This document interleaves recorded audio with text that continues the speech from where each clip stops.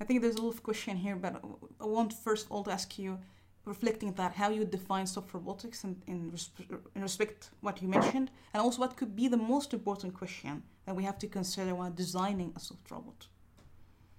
Yeah, so I'm still quite new to the field of soft robotics, Yeah. so I'm not It's sure that anyway. Yeah. Sorry about that. Okay.